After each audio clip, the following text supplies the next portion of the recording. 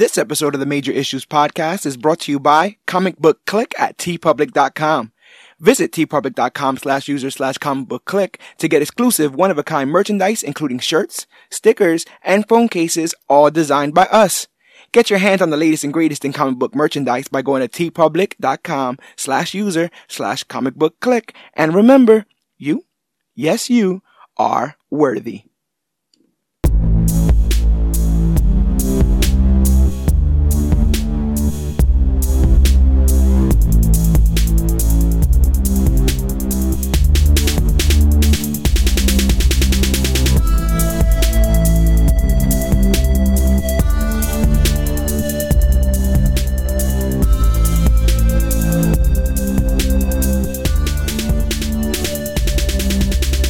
Hello everybody out there in comic book land. My name is George Serrano, aka The Don, and if you're listening to this, you can only be here for one reason. It's a brand new episode of the Major Issues Podcast, brought to you by comicbookclick.com, and as always, I am never alone. Sir, please introduce yourself. I am Dan, the comic book man. Dan, the comic book man, is here, and we're here to talk a bunch of stuff. Usually, we have one big banner topic to talk about, and we do have something that's going to get a little bit more time and shine than anything else. But due to unforeseen circumstances, our episode detailing the twilight of the superheroes, written by Alan Moore, the pitch that never saw to fruition, is being moved to next week, which gives me some more time to look at some crazy Alan Moore videos, which is great. Those are always fun. Those are always hilarious. But in the meantime, we get to do something that we normally don't get to do, which is talk current events. Mostly, this podcast tries to steer away from that because I didn't want to be a hot take podcast, you know? Like someone gets casted one week, so we all, spill our guts about what happens in the next week the casting changes. So I didn't want to have like fair weather opinions. I wanted to talk especially about in the times that we're in now. You don't know what's going to get changed, what dates can get moved. Yeah, some people have like really rigid and definitive opinions about things that are not even like real yet. So I never wanted to be that kind of podcast. More so, I wanted to look at things that already existed, and some things, right, we've covered have been sitting for decades, and that's more what I was more interested in. But something like this is actually a little bit more welcoming for new listeners. So they don't necessarily have to pick up a new book right away. And majority of the stuff I'm talking about, if you're into comics, you're probably going to know about. So we decided to tackle a bunch of things in the current media dealing with comic books and comic book media. But the main thrust of this show, I probably could have used a better word, is going to be tackling the television debut of Stargirl, or the Stargirl TV series debut. Stargirl actually showed up, I think, in Legends of Tomorrow season 2, if I'm not mistaken. So we can't even throw her on debut. No, bro. The character was actually played by a much older woman in Legends of Tomorrow, and they were also in the past. They met the Justice Society in the past. But we'll be talking about Brec, I hope I'm saying that right, Brec Basinger's debut as Stargirl, a television show that has the weird distinction of being both on the DC Universe app and on CW. Yeah, I saw that when I was looking it up. Very first show of that. Now the thing is, Dan, all right, as I hop on my motor powered vehicle, when it moves to CW, you got to think that it's not going to stay the same because of commercials. Right? Yes. Because of commercials and runtime. And it would absolutely suck if the vision of the director of this show had his project taken away from him and messed with a bit. I would be so mad. I would be so mad because I'm just happy about who's running this show right now. Well, it's not to say that doesn't happen in the world, though, Dan. Because as we know, there's been more news about the Snyder Cut. Dun, dun, dun. Oh, no. I like that for a second. You guys are still glutton for punishments with this Snyder Cut. I've since washed my hands with this situation. Well, I'll be grateful when it happens, but I've washed my hands of anticipating it happen. So the thing is, if you're as entrenched in comic book media as we are as part of Comic Book Click, then you have to realize that this is a topic that almost, I would want to say, has been happening. This conversation has been happening since the Justice League came out. And that was about 2.5 years ago at this point. So for 2.5 years, every time someone would talk about Justice League in a negative light or whatever, people would say, oh, well, there's a Snyder cut that exists. The actual cut that the director intended before he was removed from the project and replaced by Joss Whedon. Obviously, there was a bunch of news that, he wasn't removed. He left because of his child. A very sad situation in the Snyder household. But there's a lot of evidence that suggests that he was removed prior to doing all of that stuff. And then since then, there was a mythical cut of this film, the one that Zack Snyder intended, not the one that we saw, which was a hodgepodge of Joss Whedon's, corrections and the original Snyder intent. But everyone was like, well, the reason why Justice League sucked was because it was two ideas. If we just had the one idea, Zack Snyder might be flawed, but at least there'll be a through line between Man of Steel, Justice League, and Batman vs. Superman, which he directed all three. Instead, we have two that kind of seem to fit, and then the third one is what it is. Now, a reason I say all this to say that I'm about tired of talking about it, but luckily, we have one of the most freshest takes of the Justice League film here in the studio with Dan, because Dan was somebody who went out of his way to not watch this film for some reason when it initially came out. No, I couldn't do it. And since then, he has. I'm right. Am I? No, yes. Around like I guess January-ish. Yeah. Because we made on the air a pact. Me and old GT. Yes. I would watch Justice League if he would watch Watchmen. Right. Because neither of us have seen either. Mm-hmm.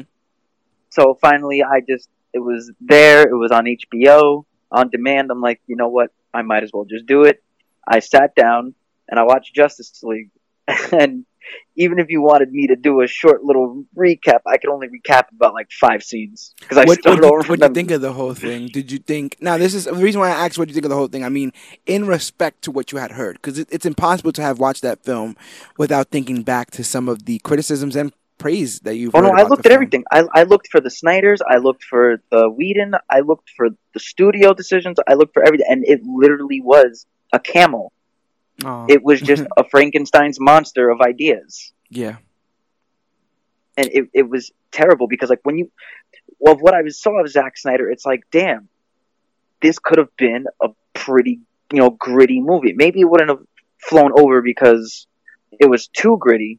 Yeah. But it still would have had that BVS feel. Okay. That's the thing. It had the BVS. That's the saving grace, right? The idea that it would just be a flawed vision as it is. At least it would be one flawed. At least vision. It would have been one main vision, right? What do you think in respects to it? Because I think my anger for the film, my negativity stems from the beautiful and brilliant comics that we've read right here and reviewed right here as part of the Major Issues podcast. Going so, of course, the most recently being the Amazo virus, or most recently for me, it would be even starting Justice League, the Origins, the Origins. Origins. So, like, seeing that and reading it, it's so angering. So that's my frustration personally. It's like this team, listen, minus 2012, this team would have been the team people talk about when they talk about superhero teams. Nobody was mentioning the Avengers, not the mainstream fans, Yeah. Mostly because the Avengers have always been like kind of a revolving door of characters where the Justice League tries to primarily stick to the same 7. You obviously have your substitutes here and there, but that Trinity stays, Flash stays, Well, Hawkgirl is always in my 7.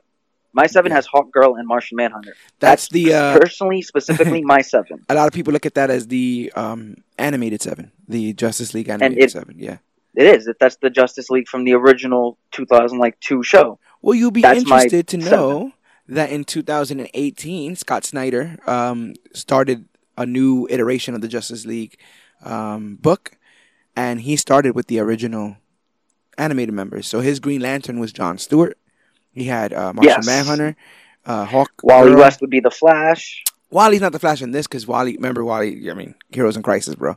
Yeah, that's right. In the comics, you wouldn't be able to. There's a But lot going on. That's the thing is, with I grew up Wally. with Wally West as like the main Flash. Yeah, I totally get it. So where does it rank in the DCEU films for you? Oh man, this movie's lower than Suicide Squad for me. Really? This movie. I would need time, but there's an order of words that I can say that can perfectly describe how this is the worst comic book movie I've ever seen. Oh my god! And we've seen some bad ones. Go back to the Which Was Worse episodes of the Major History Podcast. We have all seen some pretty bad comic book movies, but you know what? Those movies were authentically bad. They were bad because of the times. They were bad because of the one single vision. Yeah. You know, Catwoman was one person's vision at the end of the day. So it's almost like, well, you know what? Pitoff didn't get the intricate details of Catwoman's lore. But that's his fault. He sucks for that. But the idea that two different people, I guess, right, that would get it no, wrong. Imagine if it would have been two people and an entire studio. So now you have a focus group of people. Yeah, there was this. This was the same problem with Spider-Man 3, and this why Spider-Man 3, in of itself, is one of the worst comic book movies of all time. Not because of the story itself, not because of the way the movie turned out, but how many people had to fight and claw and scratch. Too many cooks in the kitchen. It was like 5 people trying to whisk one bowl of eggs. And eventually, and always every 5 minutes, somebody be like, "Well, make sure Venom's in it. Make sure you're putting in Venom." Did you get Venom yet? So when it comes down to how structurally how Justice League was, no, it's definitely would be the worst comic book movie I've ever seen. That's bold. It was structured to piece. It was puzzle pieces that didn't go in the right order. I didn't feel joy. They were trying to put squares into round joy holes. in me, Dan, when I watched it. That's also the biggest issue. It is one of the most joyless movies I've ever seen. No one was having fun. No one was having fun. You can tell that everyone was just like, oh man, if this was Snyder, it would be different. What'd you think of the mustache thing? Is it as bad as people say? Man, I thought people were just joking around, and I remember 2 years ago when you recorded it in theaters. I was livid. Like I said, 2 years removed and talking about it in chats for 2 years. I'm removed for it, but yeah, you can remember how livid I was. Very upset when he had it recorded on his phone, and he was trying to show me how bad it was in his phone because you have a degree in graphic design. You went to college for it, so I did. Can tell a botch job. And it was just like, this is like, I shouldn't be able to notice this. Like the layman that doesn't make movies shouldn't be able to be like, did they mess up something there? Like, what's going on there? I finally saw it in all of its glory, not on a phone, not on a Kindle. I saw it on the TV in big screen in all of its glory, and oh my God, it was so bad. I was laughing. I wasn't angry. I wasn't hurt or offended. It was just so bad. All you can do is just cathartically laugh. Yeah. Because the jaw was just so animated. The lips are like saturated into the skin. Like there was no pigment of the lips at all. Like, and then the way the mouth was moving, it looked like Superman had a stroke. Yeah, it was just unnatural. He looked like Superman had a stroke. It was bad. It was so bad. The only saving grace of that movie is literally Batman and Aquaman. Yeah. And Aquaman just works. Aquaman just works because of the whole Aqua Bro thing, right? Like just like my man and Bruce Wayne. It's because of we all know the jokes that Aquaman has suffered from Family Guy, from Robot Chicken, from The Simpsons, from any cartoon, any pop culture show has all made fun of Aquaman in any way. So when you give me the Atlantean King Arthur Curry, doesn't matter how he looks, I don't care. I don't care if it's played by a Samoan, I don't care if it's played by a Chinese, as long as you give me that stand-up thug Arthur Curry, the man that holds the Triton. Well, it has to be somebody. Yeah, it has to be somebody that you would kind of feel or believe, like literally has harnessed all the power of the 70s. Like, 100%, Jason Momoa does that. Yeah, on a whim, he could just release the Kraken. That's the kind of person that you want there. I heard early ideas for Aquaman were Paul Walker. Which I guess if Oof. you're going blonde Arthur Curry, that's not that bad, right? Nah, even Jeff Johns' New 52 Arthur Curry don't look like Paul Walker. But even the comics are moving more and more towards Momoa. Like he's getting tats and longer hair. I'm and glad beards. because you know what? Triton, to me, King Triton would be like a Mediterranean, long-haired, chiseled god. Look at Little Mermaid. Yeah. That King Triton wasn't white. That King Triton had like peach skin tone. He was like Mediterranean. I don't even understand how like light and pigmentation work on the water. Like that's a whole nother that's a whole nother thing for scientists because I have absolutely no clue how any of that works. My suspension of disbelief is a little high, so I'll just leave it at however anybody wants to do it. I guess the question is, the room. So Snyder has been cheekily, like they've been talking about this, like it's like the Chronic too. Like he's been cheekily posting pictures that we've never of scenes we've never seen, saying that they're from the Snyder Cut. He's gotten people to the actors in it to kind of push the narrative of release the Snyder Cut. It's become this hashtag that's gotten so crazy that when I was at Comic-Con, New York Comic-Con last year, I was pulled to the side and asked about the Snyder Cut. I was given a pamphlet by a man who had a sign that said release the Snyder Cut. You showed me the pamphlet. I did show you the Snyder Cut. I showed you the pamphlet because it had a bunch of quotes from like, "Oh, it exists." I've stop seen letting it. people, I've watched stop it. letting Yeah. people tell you it doesn't. Stop not asking for it. All those things. So if there is, bro, this is like finding like the Ark of the Covenant. Like. But the thing This is like finding the original page in the Holy Bible. So, like, he would post pictures. I think there's an actual picture of the film reel that purports to be the Snyder Cut. Like, he took a picture of the film reel. Like he's just. Oh my he's God! Like he has a reel-to-reel of it. Yeah, so he's and I think he showed a picture of him like with his feet up in his own private movie theater, I guess in his home, watching. I'm assuming to be the Snyder Cut. But the reason why my thing is I love this man. I do. Snyder. I when it comes down to how he personally is, okay. A lot of his quotes are tongue in cheek. You gotta take what you can get. I guess people are gonna be assholes if they want to be assholes. Yeah. I'm still a fan of Dan Harmon. Is this a comment on the Dream World comments that he made? It's more of a comment. It's like he is one of the most. He's one of my most beloved, hated directors. Because the man before his daughter, before the whole thing with his daughter, there was just always something about him that he seemed like he was always on his own high horse. And you don't have critical praise like that to be on your high horse. You only have these like cult following. What's actually weird though? What's actually weird is that besides Dawn of the Dead and Sucker Punch, I don't know about Sucker Punch too much, but a lot of the movies that he's known for are comic book movies. 300's a comic book. Yeah, Watchmen, 300, Superman, BVS. You understand what I'm saying? So it's like, people criticize. He's like an established comic book director. That's the thing. That's what's weird about it. He's in the realm of those who don't know comic book movies in a way. Right? Because I think like right now you'd look at probably the Russos. And like they would represent people who kind of got it, right? Who kind of got Yeah, but how many movies did the Russos direct if that were comic book movies compared to how many Snyder did that were comic book movies? Snyder I think he has a lot of them. The Russos are at 4, I think. They have two Avengers and two Caps. And 2 Captain Americas. Yeah. So they're at 4. Snyder has 300, Watchmen, Man of Steel, BVS. He has 5, I want to say, right? And then I guess you would say half of Justice League. Yeah, 4.5. Around 4.5.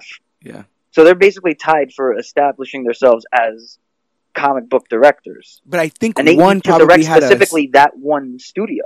Yes. Snyder has only done DC Image. Right. The Russos have only done Marvel Studios. And the idea initially, when a lot of us heard that Whedon was coming in to, patch things up, is like, oh, that's the Avengers guy. Like, okay, so he got Avengers to $1 billion. What they did with James Gunn with Suicide Squad, that's the Guardians of the Galaxy guy. Yeah. We need a ragtag group that people like, so get the guy who's good at making ragtag groups. Jeff Hare did the first Suicide Squad so close to Guardians of the Galaxy, even down to the having a person talk about their power sets. But David Ayer is another one who will tell you that the film that came out was not his. He's another one that's like, oh, I'm glad you like it, but that's not what I shot. Like, they basically took my film from me. And this is getting it, and you know what? I'm it's honestly a DC getting thing. It's a a little DC ridiculous thing. of it. It's a DC It's not thing just more a than DC thing because they also did it on Marvel. They did it to Lord and Miller with Solo, and well, they no, did it with Edgar that's Wright Star Wars. with Ant-Man. That's Star Wars, and Ant-Man was 2000 and what? But it's still a DC. 13? I mean, sorry, it's still a Disney studio thing. It's like specifically, it's these studios that Warner get these Brothers, talented, the bigger, stylish directors. It's Warner Brothers. That's you know, my issue. I think, and the pressure is even put more on DC now that it is perceived that they are behind, right? Like that's the public perception in the terms of creating this universe. Like they were already late to the party, DC and then trying to rush, they seemingly made it worse, kind of. And now, you know, people are kind of looking at them sideways, and we still have the occasional, you know, a hit like Joker, Wonder Woman, Shazam was fine, Aquaman was great. But I guess what I'm asking is, recently, it's been said like almost like less than a week ago, Snyder sat down with a bunch of WB executives and showed them his Snyder cut. And now, all over the internet, people are talking about whether or not we're looking at a release soon. So the big thing that Warner Brothers is unveiling, or that is coming out, it's been unveiled already, is HBO Max. And so there's been shows already greenlit to go to HBO Max from DC once all this is said and done. And one of the things people had been theorizing for a long time was, if we saw the Snyder cut, it would probably be a day one HBO Max thing. Like, it would be the thing to entice us the same way Mandalorian was the thing to entice us to DC Universe. So with this thing being shown supposedly, and with now people in the Warner Brothers putting their thumbs up on possibly releasing this thing, two questions: are you excited for the potential released Snyder Cut? And second, do you think it has the power, the mythical power, right, to undo your feelings on the original Justice League film? See, you worded it. You caught yourself with the wording at the end. Yes, if there is a Snyder Cut and it's released, depending on how good it is, it can erase my feelings towards Justice League. Okay. But it still won't erase the fact that that movie exists. Right. That's the issue. I still had to see that movie first. We all had to see that movie first. That's the movie that the studios thought was good enough to get our money. Yeah. And the thing is, DC definitely shouldn't, or Warner Brothers, whoever's making these decisions, I really, really, really don't want them to get into that freaking habit. Because we got Batman vs. Superman with seemingly key narrative scenes cut from it, only to be presented to us in an ultimate cut. So yeah, I paid my money for my ticket. I've seen the film. I don't like the film. Now I have to pay my money for the movie again, in hopes that the additional information can make my enjoyment. That's bigger. the issue. We have to pay again for the same movie that came from the vision of one guy. Yeah. And the thing is, what about BVS? What makes you think it's going to work with Justice League? What about those who have hardened their stance, right? Like, there's obviously been those that maybe kind of dug the film, and as the heat started to pour in, they're like, no, you know what? I like this film. I unapologetically like Justice League, and it's my film. Hey, anybody that likes Justice League can like Justice League. 100%, but what happens then what happens when another, you understand what I'm saying? The original intended film comes out. What does that do to those who like the original film? What is that, you know? So you're saying, what if someone watches the Snyder Cut and doesn't like the Snyder Cut as much as they love the Justice League one, the original Justice League? Or how much they've convinced themselves, right? There's been enough time to convince yourself that we're not getting another one, so this might as well love the one we have. And so what happens when those fans who are always told, oh, don't even worry, there's never going to be a Snyder Cut. Just, you know, enjoy the movie we got. Now, oh yeah, by the way, here's the original film as intended. That's like me and you going to a restaurant and we both order steak and our steak both doesn't come out how we want, and then you decided to get it taken back and I decided to eat the whole thing. But then when you get your steak, now your steak looks delicious. Your steak looks amazing. 100%. But I've already convinced myself that's exactly what it is. Done steak is delicious. Right. Too bad it's rubbery. I had to wait for mine, but I got it out exactly how I wanted, exactly how the chef intended. Now I have to convince myself through this whole time that I'm eating that this over well done gray rubber shoe tasting steak is delicious, and you don't know what you're talking about. Right? Oh, I know what I'm talking about. Oh God, it's gonna get terrible. It's gonna get terrible.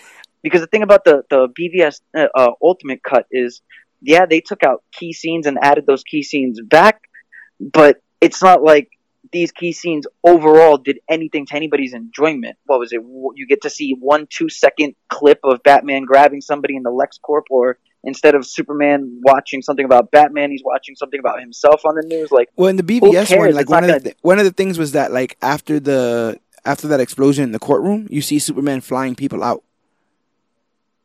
You know, as opposed to just looking sad and leaving, which is what he does in the regular BVS film. To me, it still does nothing. It's like, well, a lot of dead people here, and they're probably gonna think it's me. I'm gonna get out of here real quick. The only way you're saving Justice League is if it's not 5 different tones, if it's not 5 different movies in one.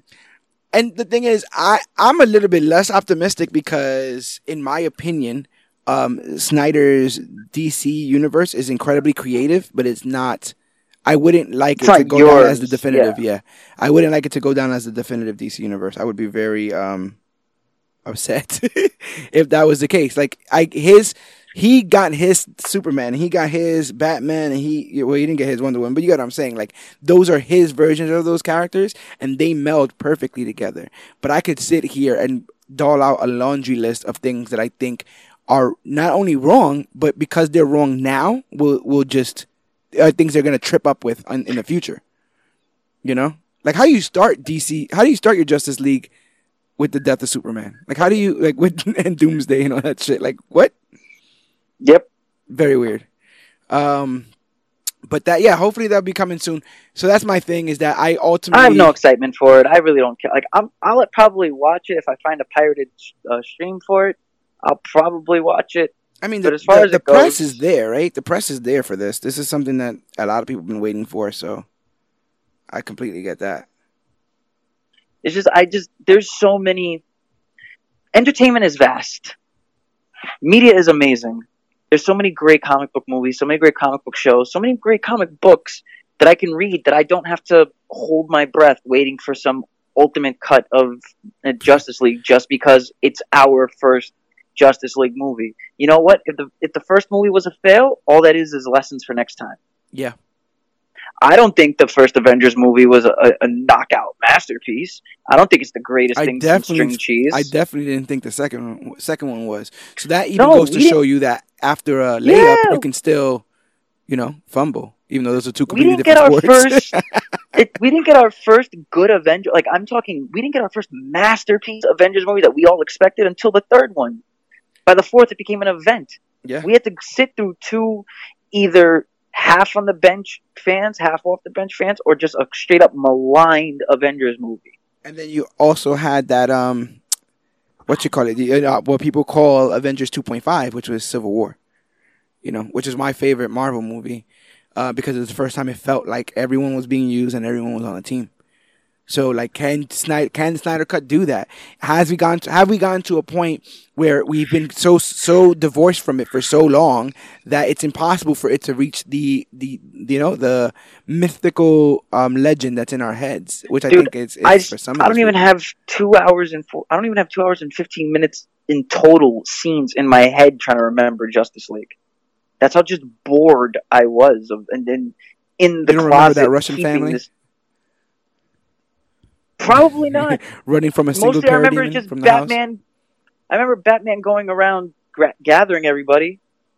Yeah. I remember saving people in that sewer, and I remember the end being Superman. Really in red. They fight Superman. You don't remember when they took Superman's they fought body when they unearthed his corpse, and they were like, "Flash, why aren't you doing this faster?" And he's like, "It might be disrespectful." So he took their time to undig Superman from his grave and put the body into some. Yeah, I remember that fight. That fight should have lasted either longer or should have gone a lot more like consequences wise. He should have like ripped off one of Victor's arms, and his father would have to like.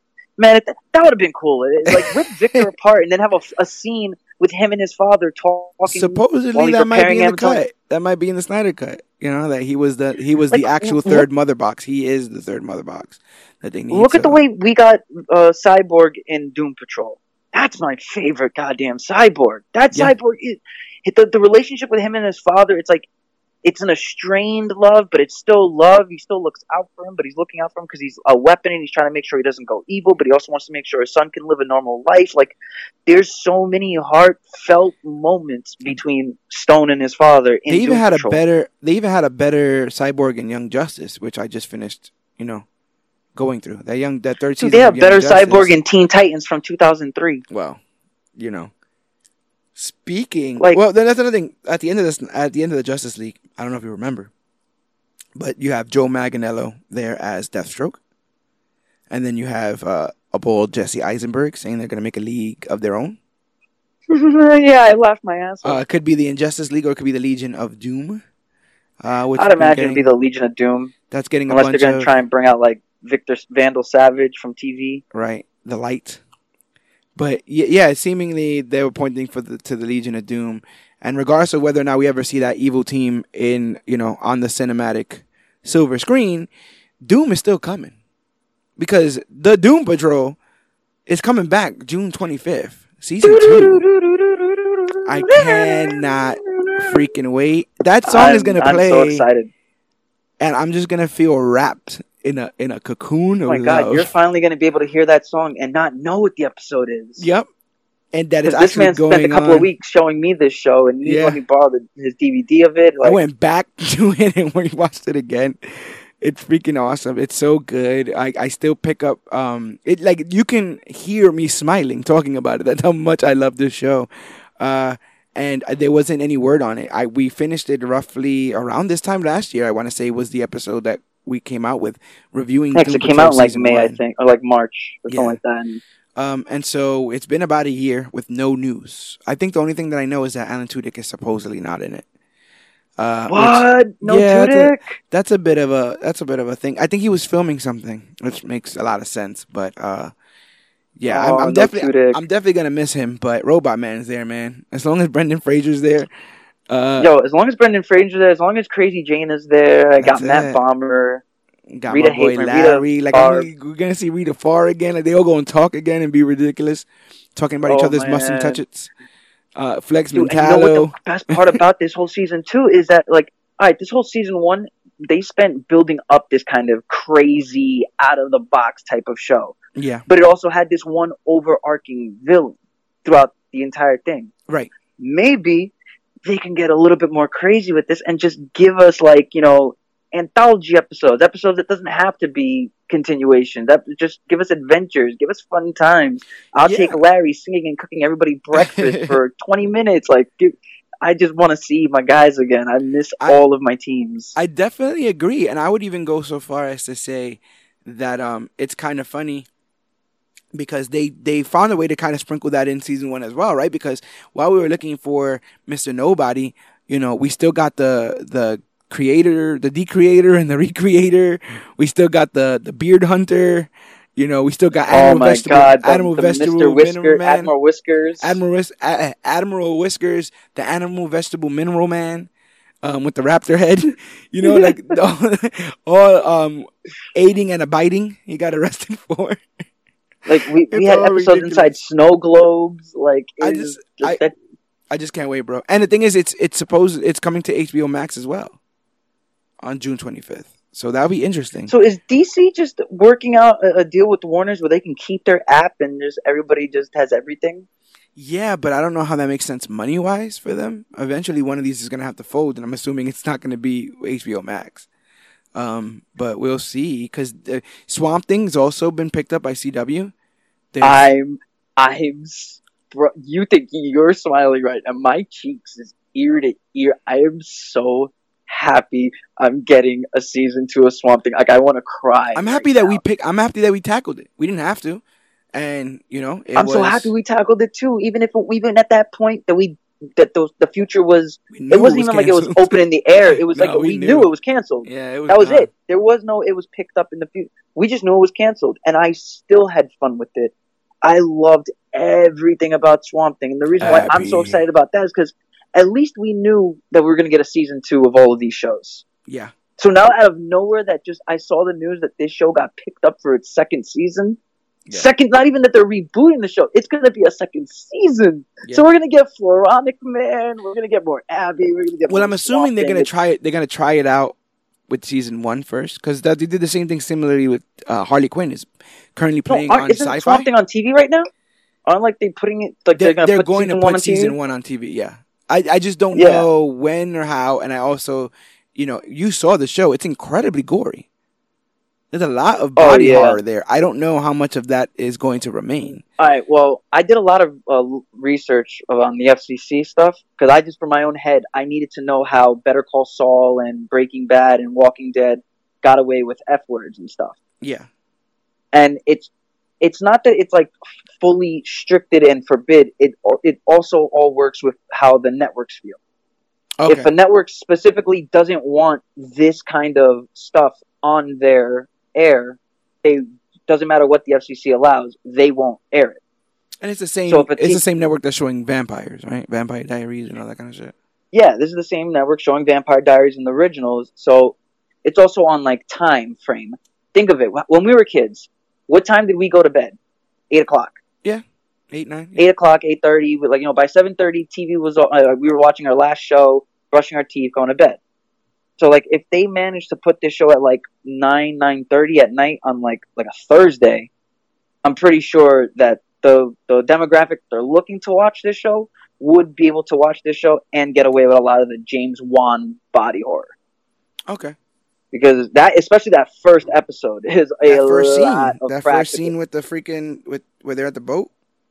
Yeah, where they go to visit the guy even when they went to go visit the guy at the boathouse, the one that got away, it turned out he like threw up that whole tree. My whole thing that I'm looking at is the freaking episode where the guy thinks that there's a snake on his forearm. Oh, and he starts stabbing the shit out of his forearm with a kitchen knife.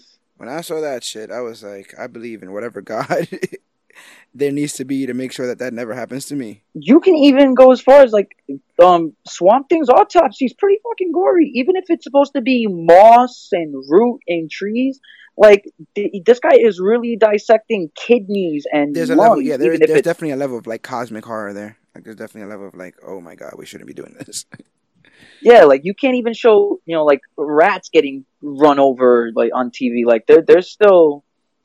It's not like people look at it as like a person. There's also not like there's a bunch of light in that show either, right? Oh no, it's completely there's green. Nobody it's like else. A dark green. There's nobody else like lightening up the mood. I guess you could say Blue Demons to saying some funny things, but besides that, there's not really much going on in that sense. But there will be some light coming soon because one of your favorite shows, a favorite here at the Major Issues Podcast, is coming back. Umbrella Academy. July 31st, and they did it in the most. They announced it in the most Umbrella Academy way ever. In the single way recreating the single scene that made me go, you know what? This show is actually pretty good. This is the show. They did their little dance to I think We're Alone Now. And they try to recreate the same choreography from that scene. They all remembered. Video. Yeah, they were doing on like a Zoom call or whatever, or they were just recording themselves. And well, the thing is, like a lot of them were recording themselves, but like obviously Klaus couldn't record himself because he's like dancing around with like a like a urn or something. Because that's what he was doing in the first episode. He had his dad's urn, and they were all dancing around the house. And you know what's so brilliant about that video of announcing it is like they weren't in the same room in that scene either. Exactly, they were in a sense social distancing. Like they were. It's not like they were all dancing together, so it'd be like they have to recreate it into the times that we're living in right now. No, they were literally all in a different part of the house. Well, excuse me for getting deep with it, but it's exactly that. It's almost tragic because obviously they all wanted to dance and they all like the song, but they don't feel comfortable enough with each other. Man. Yeah, they don't feel comfortable enough with each other, so they have to retreat to their own separate worlds and but party they're still in their the same worlds. Because we all still have similarities more than differences. Exactly. Our father just died, and we just want to dance. Yep. We all like this song. We're all born the same day. They're all the same age.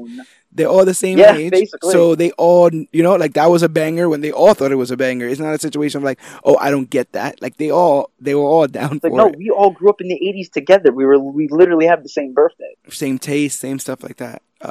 So that's Oh amazing. man, I'm so happy that this show is coming back. That ended with the end. That ended seemingly with the apocalypse. So who knows what the hell is up next? With Well, that I even show. read Dallas to get ready for it. Any hints? I think it's like half in the box. Like Yeah. like they follow like number five's story mainly. Like number five story is the one that really continues. Everything else is like it's like all time travel-y. It's pretty weird. I have to finish it. I read like a couple. I think like 4 issues. Yeah, I think of Dallas. They grabbed them all up at the end of that, right? 5, and they went somewhere. Yeah, and they went to that the world is blown up, and they went back in time. That was it. Right, but I don't know. They didn't specify where, so we'll find that out, I guess. Season 2. So season 2, they might be back in time. Oh man, this is gonna be so back in good. Time. Huh? I gotta play that song. Everybody's back, and you know who's back? You know who's back in town? Who's back in town? Boys are back in town. Oh god, yeah, the boys are coming back too. The boys. Do they have a release date yet? Wait, because they've been teasing. They've been like updating a lot of their stuff recently, like on a daily basis. They just keep saying 2020. Yeah, on a day. I think we got it, but I think we got news like late last year that they wrapped. So that season should be in the can for all intents and purposes. Yeah, because the show came out July of last year, I want to say. Yeah, around last year, around the summertime. Yeah, and then near the end of 2019, they were just said that they wrapped. You guys had 2 seasons in the can already. That's another big thing, you know, with Doom Patrol, coming out on the 25th. Doom Patrol will be releasing an episode every week, but when Umbrella Academy drops, it's dropping the whole season. Same with the boys. Yeah, same thing with the boys. It would be dropping one bingeable season. Yeah, and I think that to me honestly changes the dynamic of those shows. You know, waiting every week for something as opposed to binging. You can almost make it one whole movie if you wanted to in one sitting. Well, that's the beauty about choice is you can if you truly miss that dynamic of I want the expectancy, I want the cliffhanger. You can stop at any moment. Yeah.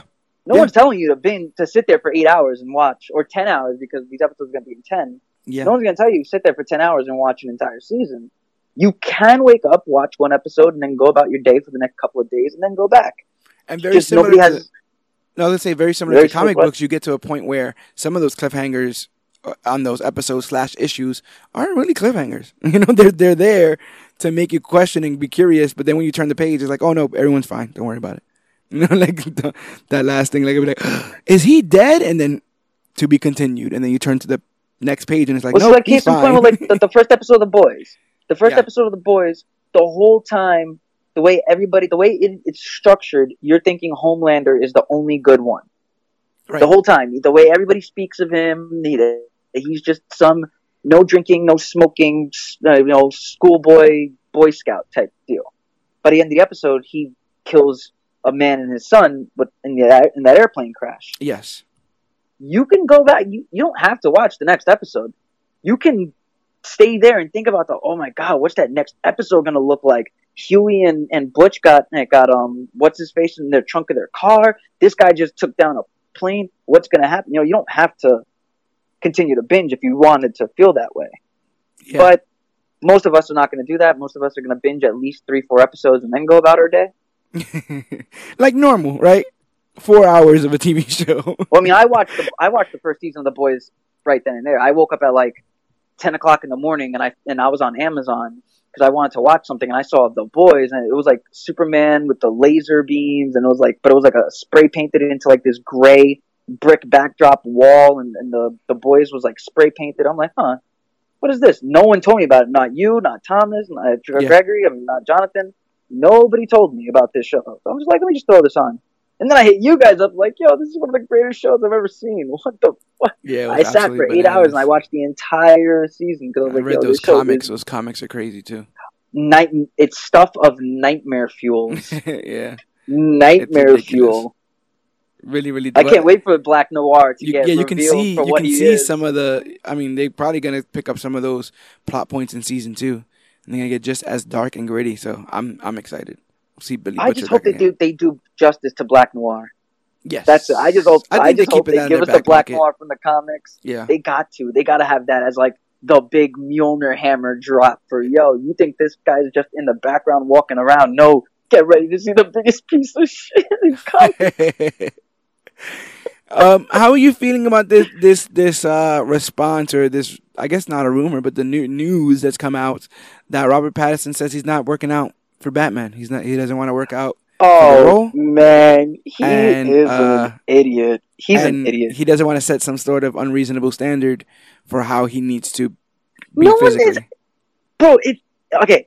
If I'm a director and I'm looking for a character to play a crackhead, some crackhead junkie hippie looking homeless man, and I go to you, Robert Pattinson, and I say I need you to play a crackhead junkie hippie homeless man, I'm not expecting you to be buff like a WWE wrestler, bro. You're not setting some unrealistic standard for the rest of being type. You're not looking to be typecasted as a gym buff guy, fine. But no one is expecting that of you. We're expecting you to be big because you're a fucking superhero. Yeah. You're a comic book character. You are Batman, the man that knows like 120 martial arts, the man who's a master strategist, an escape artist, and all of this stuff. Like, you have to be buff to play this role. Otherwise, maybe even I, who's been defending you since the beginning, is wrong about you. So there's two schools of thought. First is probably the most obvious one, which is he could just be lying, right? Like, he could just be trolling people. He could just get like everyone so worked up in a lather that people have to see how he looks. And once that happens, the Batman becomes $1 billion movie. But the second part of that is this narrative that I think, if you're a Batman fan that you have, which is like, you should bless your lucky stars if you're chosen to be Batman. Most comic book fans feel that way, right? So it's like, if all that is asked of you, book character, right? If all that is asked of you to play this legend is to do a little bit of working out so that you look the part, then that you're lucky. Like, that's look at Chris Pratt. You get to be Batman look forever. Look at Chris Pratt from Parks and Rec season 4 to playing Guardians of the Galaxy. Peter Quill. Look at the body transformation that man went through, or even Paul Rudd, who's in his 50s. Kumail Nanjiani. And he's playing a character I don't even know. Who's a comedian? He's playing a character I don't even know in the Eternals. And he's like, you know what? I need abs for this. Like, look at all of the people that feel that they were blessed with the opportunity to take over a comic book character in the age of superhero movies. At the end of the day, this is the age of superhero movies, thanks hugely in part to the MCU. So if all you need to do is put some abs and pecs on your body to wear the cape and cowl, bro, no one's asking you to do all the choreography. You could probably even get a stuntman. We just need you to be Buff Wayne. Stop it. Yeah. That's it. That's all we need. How do you feel? Did we ever talk about Ian Glenn being Bruce Wayne? Oh, I think we did, because we covered Titan season 2, so I definitely was and this is at the height of my Game of Thrones love. How did you feel? How do you feel about that? I think he's one of the best Bruce Waynes I've ever seen. Really? That's a bold ass statement. Remember, it's not Batman. I'm not calling him the best Batman we've ever seen, because I've never seen him in the cape and cowl, right. rocking it. Uh-huh. I'm just talking about the persona he has to play, Bruce Wayne, the billionaire philanthropist. Yeah. Especially a grizzled old. This is the old man grizzled Batman Beyond Bruce Wayne that we're all thinking about.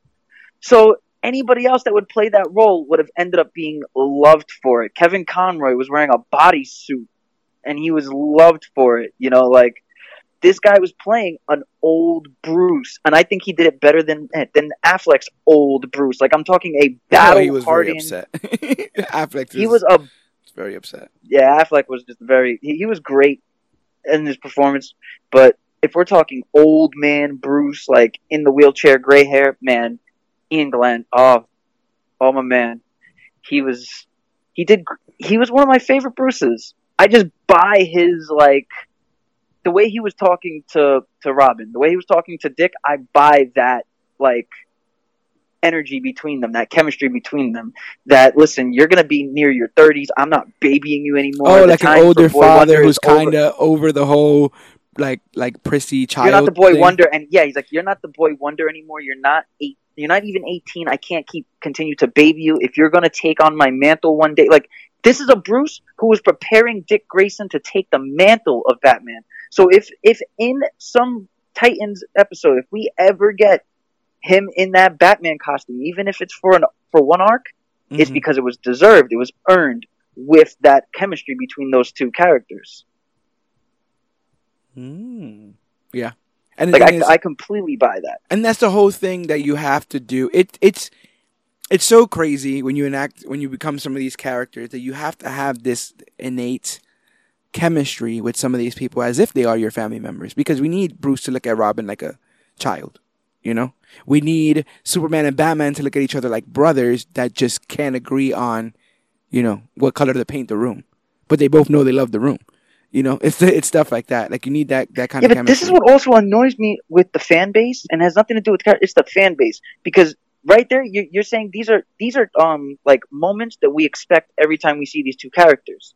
So why is it when every time Raph and Leonardo are at odds with each other, everyone rolls their eyes? Like, oh, we're still here, we're still doing this? I've always liked it, and I actually think that it's one of those things. It's almost like a christening, like a baptism. Like, your turtles are not the turtles unless Raph and Leo get into a big spat. Because once again, like I said it on that podcast episode, they're teenagers. Yeah.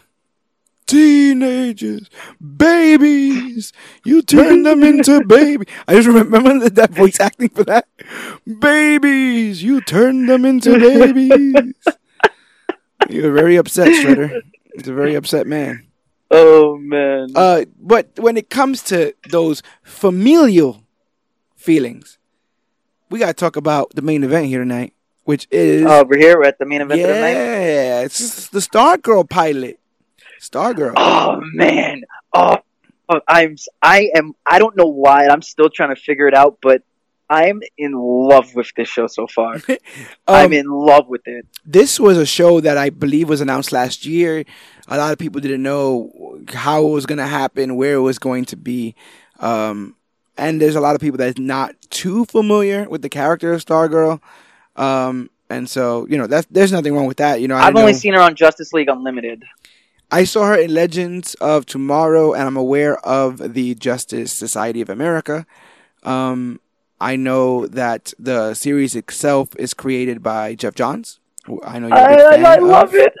I love that he's the showrunner and he wrote the first episode. Like, it was just, and it had his name all over it. Just the way the characters were reacting to each other, the way the chemistry was, the writing, everything just had John's name on it, and it was just a treat. So I'm just going to give you this, and you react how you want. Courtney Elizabeth Whitmore, as you know, is the main character of this show, known as Stargirl. And both Courtney and Stargirl were created by Jeff Johns and Lee Moder, who appears in American comic books published by DC. The character's name, appearance, and personality were patterned after Jeff Johns' sister Courtney, who died in the explosion of the TWA Flight 800 in 1996. No way! That's so sad. This is his tribute to his little sister. God damn it! I'm gonna end up loving this show so much. I figured you'd like that cut there. That's so beautiful. That's beautiful. Yeah. So the character herself debuts in October of 2003 as Stargirl, but you see the character Courtney first in July of 1999. But yeah, credited as a co-creator is Jeff Johns, and so yeah, man, she's supposed to be the second generation of Starman, using the cosmic rod that he had, and that's basically. And then she has a big robot sidekick called Stripe, Stars and Stripes, you know, and that all patriotic and whatnot, but a lot of that character's background is tied to the Justice Society of America. For those of you who don't know, this is an older version of the Justice League used with Golden Age characters. A lot of people think that the Flash, Barry Allen, and Hal Jordan, characters like that have existed since as long as Batman and Superman. That's not true. Those characters came in the Silver Age. Before we had Barry Allen's Flash, we had Jay Garrick. Jay Garrick was the Flash, and Barry got his powers from lightning. Jay Garrick got it from experimenting with hard water. Wait, you mean ice? No, they called it hard water. You mean ice? My man was doing experiments, all right, and that's how he got the flashlight. Chemical, some kind of weird chemical balance, and he got it that way. And then you have Alan Scott's Green Lantern ring, which is magic, and he wore a cape and things. There was no core, to my knowledge, and then you have Hal Jordan coming in the Silver Age. I always thought the Green Lantern, or like the Golden Age design, was pretty freaking weird, especially since like it was red and yellow. It looked like, not for nothing, but it looked like what Bob Kane drew for Batman. It looked like they just really took the design and was like, you know what, we'll just use this for Green Lantern. You sure you want to make his leotard red? Cape? Yeah, you can make it. His shirt is red and his cape is purple. I want to say his mask is like green or black or something. So he's all over the place. So weird. But that's where those characters, like Dr. Midnight, Hour Man, that's where those characters come from. So I thought it was really awesome. Wildcats. Yes. I thought it was really awesome that that's how the show starts. You see like 10 years ago, and you see our man Luke Wilson. Am I getting that right? Yeah, man, they really started the episode off with like heroes dying. I'm like, yo, how many times am I going to get into the rotation that I'm watching something where people are dying? Like, so that's one of the things you should talk about up front, right? The production values on the show is great. Oh, it's off the charts. They have Solomon all the Grundy money. Looked amazing. Solomon Grundy looked like the size of the Hulk. Oh, they were showing those night shots with her and the staff, and I'm like, this looks like a movie. Like, this looks like a film. Yeah. The budget on this. Yeah, like it had that Shazam feel. Yeah. And you get that same feeling with most of the DC Universe shows, like just really well made. And so 100%. Swamp Thing's production value was out of this world. Doom Patrol's production value out of this world. Even Titans was great. I mean, yeah, we only got to see Beast Boy change once, but maybe twice. Wonder Girl. Yeah, we're not going to do this today. We're not going to do this today. But speaking of resting in peace, basically Pat Duggan, Luke Wilson, one of the main characters of this show, was trying to get a hold of Starman in his car. Starman, played by the wonderful Joel McHale, in a serendipitous moment of coincidence, because they just released the table read for Community. So being able to see Joel McHale. Oh, they released both of them the same day because the episode premiered yesterday. Holy hell. Yeah, the episode premiered yesterday on DC. I was going to actually watch it. I know they did one before the other. I want to say I know DC's Universe has had it first. So if they debuted Stargirl yesterday on CW, then DC Universe did it on Monday. But I think that's a pretty good incentive, right? Oh no, yeah. DC, it premiered on the DC app on the 11th. Wow! That's why it looked weird to me, because like when I put in Stargirl on Google to see when it premiered, it said May 11th, 2020. But then when I went to scrolling, it showed, how you see like the episode lists and it gives the descriptions? Yeah. It said May 18th, 2020. So I'm assuming that it premiered last night on the CW and it premiered 2 weeks ago or a week and a half ago on the DC app. I know they definitely they wanted the DC app people to get it first, so that it kind of it was like a few days ago. Yeah, I think it was during the weekend where I was scrolling the DC app and I saw I was on YouTube and I was watching, I don't know what the hell I was watching, but there was a trailer for it, and I just instead of skipping, I decided to actually watch the trailer of the show. And I'm like, wow, this show looks pretty damn good. And then I noticed, oh my god, Amy Smart, Luke Wilson, what is this show? And then I just kept seeing like the advertisement for it on the DC app every time I clicked on it. I'm like, yo, I think it was like Sunday where I was like, I'm gonna watch this show. I'm just gonna watch it. And then you hit me up today with this. I'm like, yo, this is just the universe like telling me that I need to watch this show. And I think so. Like, one of the main things that happens in this story is the move that they move Stargirl. I think she originally lives in California. They move her to Nebraska, and Nebraska is the perfect state, seemingly, to create this small town golden age kind of look, right? Like, you have the she's diners, not run into small Eugene, towns, whatever his face is. Yeah, run into old Eugene. Yes, I think that it's perfect. That they're in a small town, because it just makes it looks more classic. All of that. So we have Luke Wilson. He gets up with our boy Joe McHale, Starman, and Basically, they're being overrun. I don't think that evil group is named. Like, they don't have a name as a group. But I know that Aren't they the Injustice? They're not the Injustice Society or whatever. they might be the Injustice Society. You have anything? Because that's what it was. I was getting on like the wiki and all that, or like IMDb. I think. It No, was you're right. IMDb 100%. too, like, It is the Injustice Society. It 100% is. So, the Injustice Society is attacking the Justice Society. There needs to be some more creativity when it comes to all that good stuff, guys. You can't just. Well, remember, these comics did come out in the 1960s, where Yeah, you had that's to have true. a certain guidelines of There's also heroes an need to Injustice win, League. villains need to lose. They have an Injustice League also. There's a lot. There's a lot going on. But so basically, everyone's dying. Everyone's dying except for Starman, who's taking out everybody. And just when it seems like he has defeated everyone, he is stabbed with a dagger of ice in the chest and falls down to the floor. You were saying? I can't believe they killed him off that early. I knew he was gonna die because every promotional photo I saw of him in the suit he was covered in blood. He was covered in dirt and blood. So I was like, "This is the moment. This is the Abin Sur of it all, right?" And so let's see. Yeah, what's his face? Pat ends up getting the car, and so that they can take off because Solomon Grundy was tasked with making sure that they were both dead. But they're able to get away in Pat's flying car, and they crash in the woods. And Pat's talking to Starman, and Starman's like, "Listen, you need to make sure that the JSA lives on." And he's like, "Yeah, I totally will." He's like, "No, not you. Just make sure that it happens." I thought that was really funny.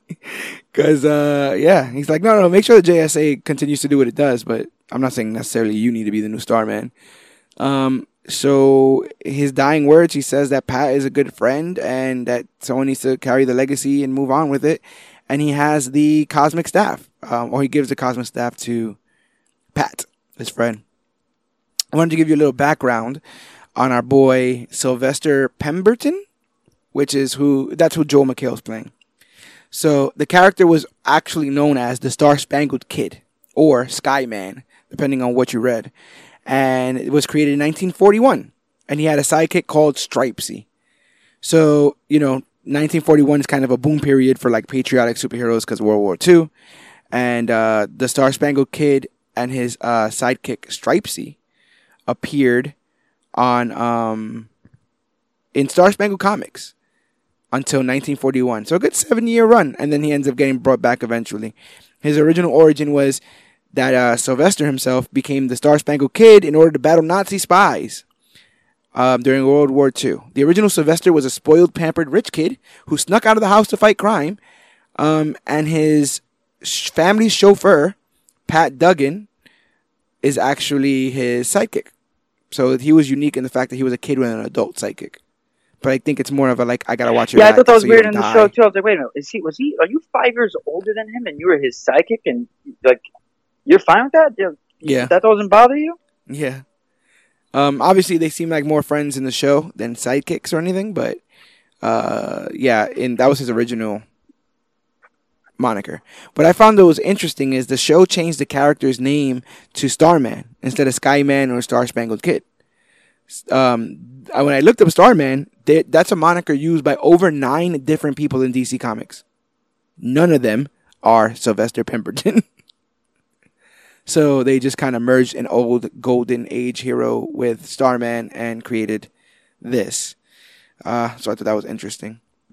Across Los Angeles, you got Courtney Whitmore basically being told by her mother that her dad's not showing up. It's Christmas. She's very small, and she says she wants to see her daddy, but her mom's like, I understand, but ain't really nothing you can do. And I think that this sets up the mystery that I had to do some research on because there's a lot of weird tonal shifts when it's discussed whether or not Joel McHale is her father. It should be a 1-to-1 confirmation, right? Starman died. But there is no confirmation. I have the staff now. I don't know where my dad was. He might be Starman. But I think it's intentionally played up as a mystery whether or not this is the case, and I think it was done. I also in the would think it would be messed up if the dude decides to get with his partner or hero's like wife after he dies. Like, Well, the biggest that's thing is kind of the biggest thing is his outright refusal to believe that it could be the same person, right? yeah. Like Like that it's not doesn't even sound doesn't like seem like somebody he's that was. hiding it. Yeah, It yeah, just sounds yeah, like yeah. Like it doesn't make sense to him, which is weird because it's like you were that dude's partner. How did you not know?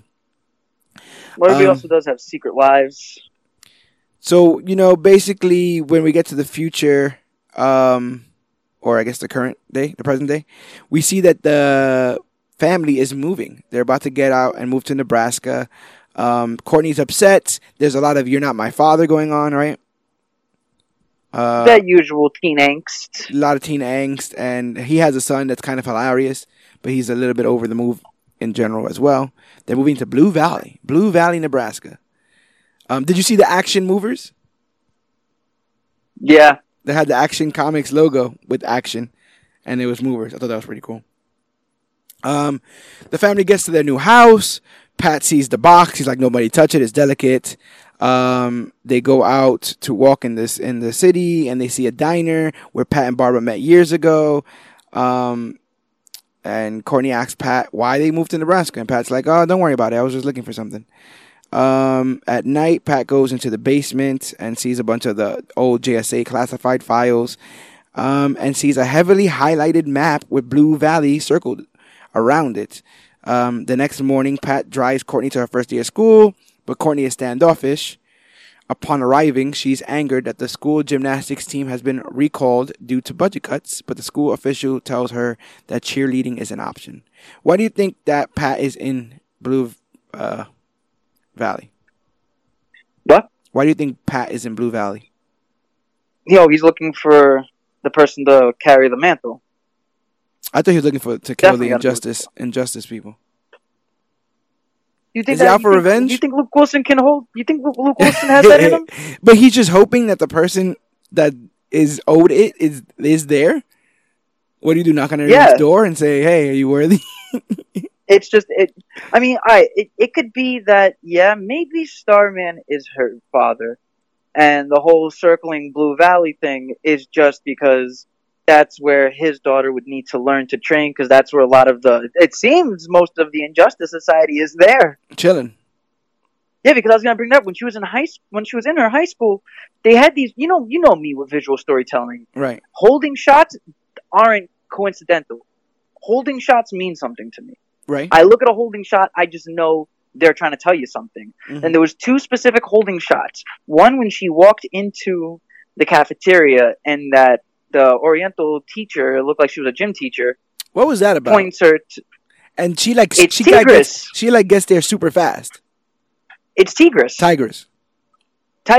Yeah, like I see the way it is. Yeah, I see Tigris. Yeah. It's Tigris. 100%. It's Tigris. It would only make sense because the jockey's dick of the school kid, his father is Brainwave. Yes, and I found out that the gentleman that introduces himself to Luke Wilson, Pat, in the garage is Sportsmaster. Yes. So I think we've seen them all, or the we've living basically members seen them all there. Because then you get a call to, they call, what's her face?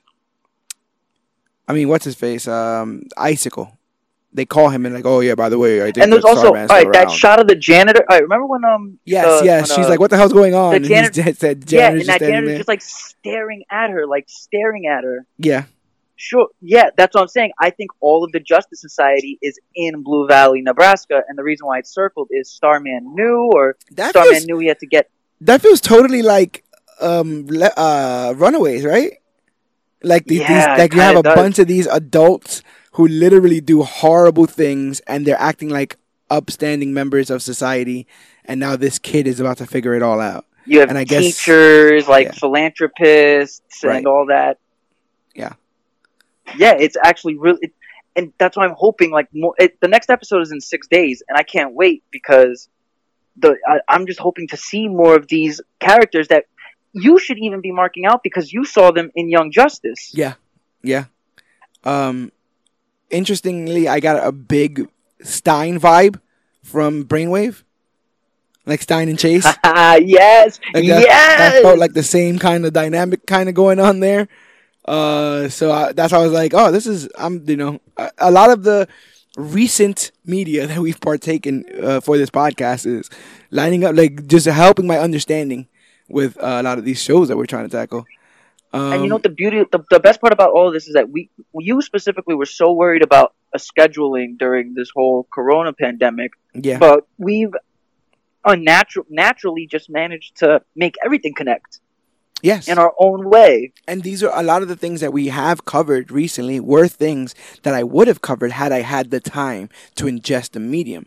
We had Young Justice on the schedule. It was just 36 episodes. No, not even 26 episode seasons, except for one that has 23 episodes or something like that. It's a lot. And so that in a week, I would have not been able to take that while also going to work and trying to do the editing and all that other stuff. But having time off because of this pandemic allowed me to have that. And now with this, you know, overall, and I guess I should say it up front because I don't think there's ever going to, no, there is going to be a moment to talk about it. I'll wait then. Um, how do you feel about the whole school dynamic? You know, she has a whole a Oh, situation it in the was. gym or whatever. Oh, sorry, in the lunchroom. If there's one thing that I will always, it could be a trope. Hell, the trope could evolve into a cliche. But if there's one thing that I'm always personally going to be advocate for is the high school settings in every movie. Because to be honest with you, that shit is true. Dupe That kids. Now shit I is haven't been in high 100% school in a true. while. I actually haven't been in high school in about a third of my life. Yeah, because you're 5 years older than me. So by the time I would get to high school, you would have already been in your second year of college. Yeah, and those memories are few and far between. I found it a bit crazy that the guy just walked up and was like, "Hey, slut." I was like, "What? Like, what's going on No, here?" that shit. And No, he's that like, shit is that "I shit's true. I didn't grow up in the like I had a cell phone in high school, but it was definitely not the era where we had enough technology to send each other pictures. You understand? Like that was not happening. You could play Snake No, picture if you messages were wanted to. looking terrible. You can No, play yeah, Snake picture if you messages were looking want. You can play terrible. Mine. Was it Minecraft? Minesweeper or Minesweeper? something. Yeah, Minesweep. But you weren't sending no damn pictures. You You weren't. play You know. Pong. Yeah, that's when like everything was like MP2 or something like that. Yeah. Like it was all. It was all. Well, no, I had the bootleg. I had the MP4s. No, That's how MP4 is bootleg that great, shit but the was. MP4s are great. But I'm talking about like when we first came out, or 3GP or something like that. Like before, when all this all started, when you had to put music into your phone and videos, it Oh was all yeah, when it was like it, PG yeah, or it was all whatever. another. It was all another format because phones didn't have the capacity to do regular MP3s and stuff like that. It got there later, but that's what I'm saying. Like it would have been such a hassle to sext when I was younger because you would have to have been a coder or something. So the fact that I didn't start sending picture messages till I was like 17. So I don't know all about sexting and all that. I didn't have my first smartphone until like 2011. I So couldn't do it. I couldn't do it with the idea. Like we used to get paranoid that if somebody else was on our phone calls, like like those secret three-way conversations in high school that used to happen, ruining people's lives. Let alone I sent you something in confidence and you sent it to the school or showed it to the school. I couldn't do that shit. Feel bad for these kids nowadays. Holy hell. You sent me something yeah, lovingly. I sent you something kind of seductively, lovingly, and you broadcasted it. Like what the hell? So yeah, you got a bunch of jocks there, razzling her up. You have the cool high school girl who has her bangs dyed. Which I guess it's like showing how rich she is. yeah. She had like that gray dye strand across the hair. I guess that shows distinction. Um, Something like that. yeah, and so like, yeah, they get into that whole beef, and she like reflexively like pushes because they take her phone. The jocks take her phone, so she pushes one of the jocks. It hits the cafeteria lady, spilling all the food on her. Then the guy gets all upset, and I'm like, "Why are you upset?" The lady with the food spilled all up on her. Seems like kind of upset, but not like this happens every day kind of face. I gotta go get more French fries or something. But he's like really, really upset, and then eventually the principal just pops up and is like, "Yeah, both in detention now." And so, because she's in detention, she misses her bus and ends up having to walk home. So she's very upset. They go to dinner. Courtney's like, you're not my father," which is like random, but it is what it is. Because Luke Wilson is trying his ass off. He is doing his best. He's doing the Lord's work. He has the Lord's patience. I always found him as just charming in general. I'm so glad that shows are starting to normalize step parents more. Yeah, like I feel like the they uphill started doing battle it really well with Ant-Man and the uphill battle of it. Yeah, it's like it's not an easy thing to be, and it's not like you're trying to take a place, but how do you create a space for yourself while respecting the spaces that were there before you, while trying to move into the future with love. It's hard. And he's being rejected at every point. Like, he drove her to school, and she's giving him, the face, and, they try to have dinner. Same situation there. And so she goes into the basement to cool off, and she kicks over a box with Pat's name on it. She sees a picture of him fishing, and she notices something might be wrong with the frame. So she ends up finding an old photo behind the photo. And it's the Justice Society of America. So she also finds out a newspaper article that shows that Pat was the sidekick of Starman.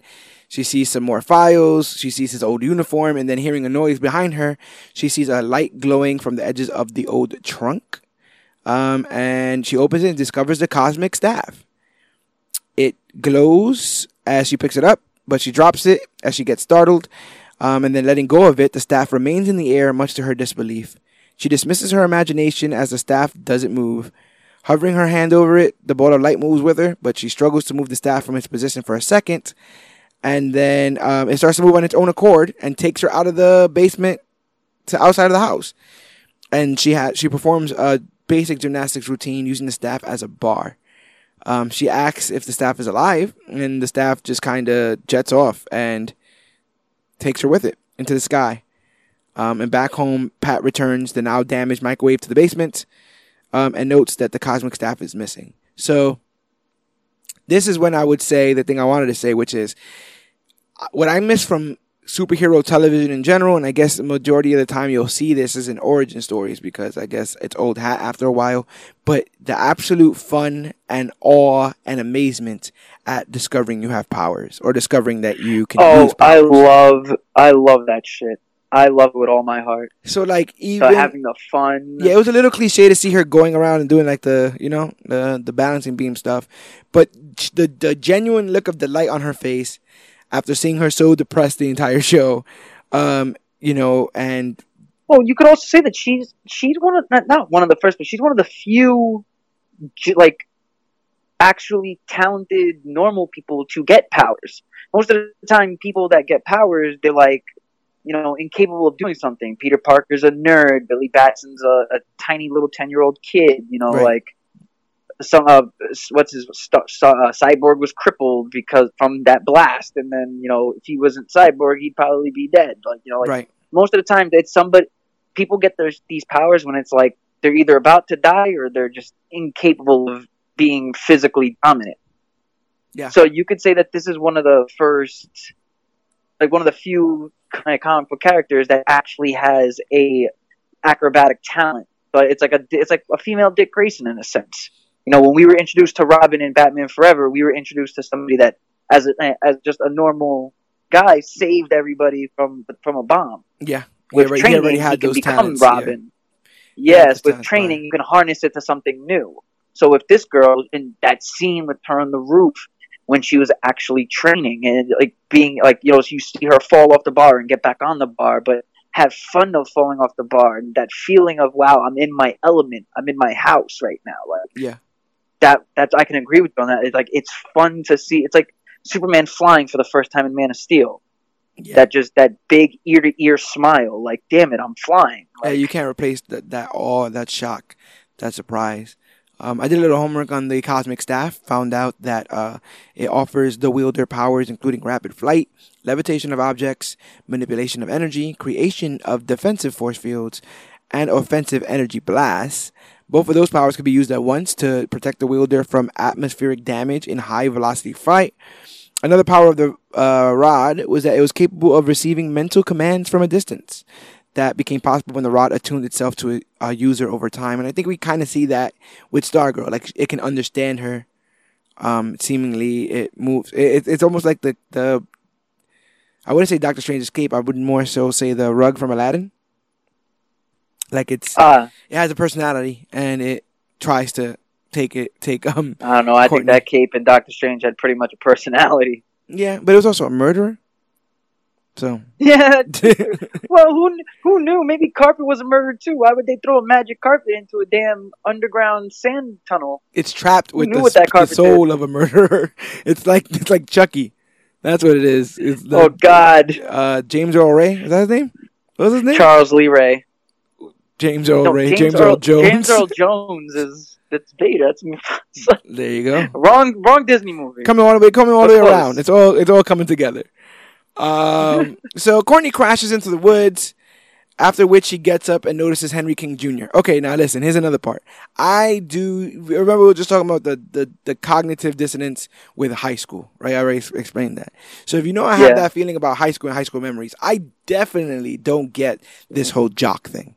I don't get it. I don't understand it. It's only something I've ever seen depicted in film and television. I didn't have a big baseball, basketball, any kind of team in my high school, so I don't understand. Neither did I. I don't really have that either. We've spoken about Crew, right? We spoke about Crew on one of the last episodes that we did. If anything, it tracks, right? Because the last time we was talking, I was talking about I didn't understand lacrosse. So like, if anything, you're just getting, like, I'm just expounding upon an opinion I've already had. So, like, I don't get how being good at playing basketball allows you to walk around calling people sluts and throwing drinks at people at drive-thrus. I don't understand it. I don't understand. Especially when you're ruining watching the Goonies, man. That's Rob Reiner and. But you got those things for 4 years, and then what? Then we out. Then you gonna catch me outside, Henry Jr. You're gonna be the one, detailing my car. Like, what the hell? You're gonna be the one saying paper or plastic. 100%. But yeah, I guess it was all just short change for he's a dick, right? What do you think about that? Do you think it's as overly done as I'm saying, or did you think? Oh, he is a dick, and his father is a supervillain. So when it revealed that his father was brainwave, and his father is a supervillain, it just made sense. What? Oh no! Some news just dropped. What? While we're talking. That's so freaking hilarious. Wait, holy hell. Ladies and gentlemen.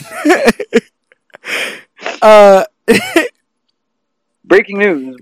Breaking news. The star of one of the shows currently on CW is exiting the role. Uh-oh. Yes. Ladies and gentlemen, Ruby Rose is exiting as Batwoman. Oh, she can't handle the hate anymore? I don't know. And she just put a statement that says, "I have made a very difficult decision to not return to Batwoman next season. This was not a decision I made lightly, as I have the utmost respect for the cast and crew and everyone involved. I'm truly grateful. Thank you to everyone who made season 1 a success." It's probably the whole COVID thing. Why would it be a COVID thing? I think it's a media thing. Because remember when she first did it, she got a lot of shit for it. She got so much hate. And I thought the reason I kept going, I get to be Batwoman. Yeah, she said she was happy, openly gay hero. That the show's gonna do us next season regardless. New episodes come out January 2021. What the hell is going on? What? I'm glad we were able to break that news here. This is just hilarious that the time that we decided to do a news episode, we actually get to have a breaking news during our regularly scheduled broadcast. Oh my god. Well, thank you, Ruby Rose, because from what the episodes I did see you in, you were doing a great job, in my opinion. I thought she was awesome. That's gonna taint that whole first season for me. I haven't seen it. I was getting ready to see it because supposedly there was a very big cameo at the end. Oh yeah, I haven't seen season 1 either, but I watched the Crisis on Infinite Earth crossover, and I liked her in that. Freak. I'm putting it on the page as we speak. Holy hell. Damn. Anyway, well, that would be something special for the listeners. They literally got And to now see back us. to our regular They scheduled literally got to broadcast. see us get emotionally involved about. Okay, well, there's some girl that is staying around CW. You know, a star of her own show, if you will.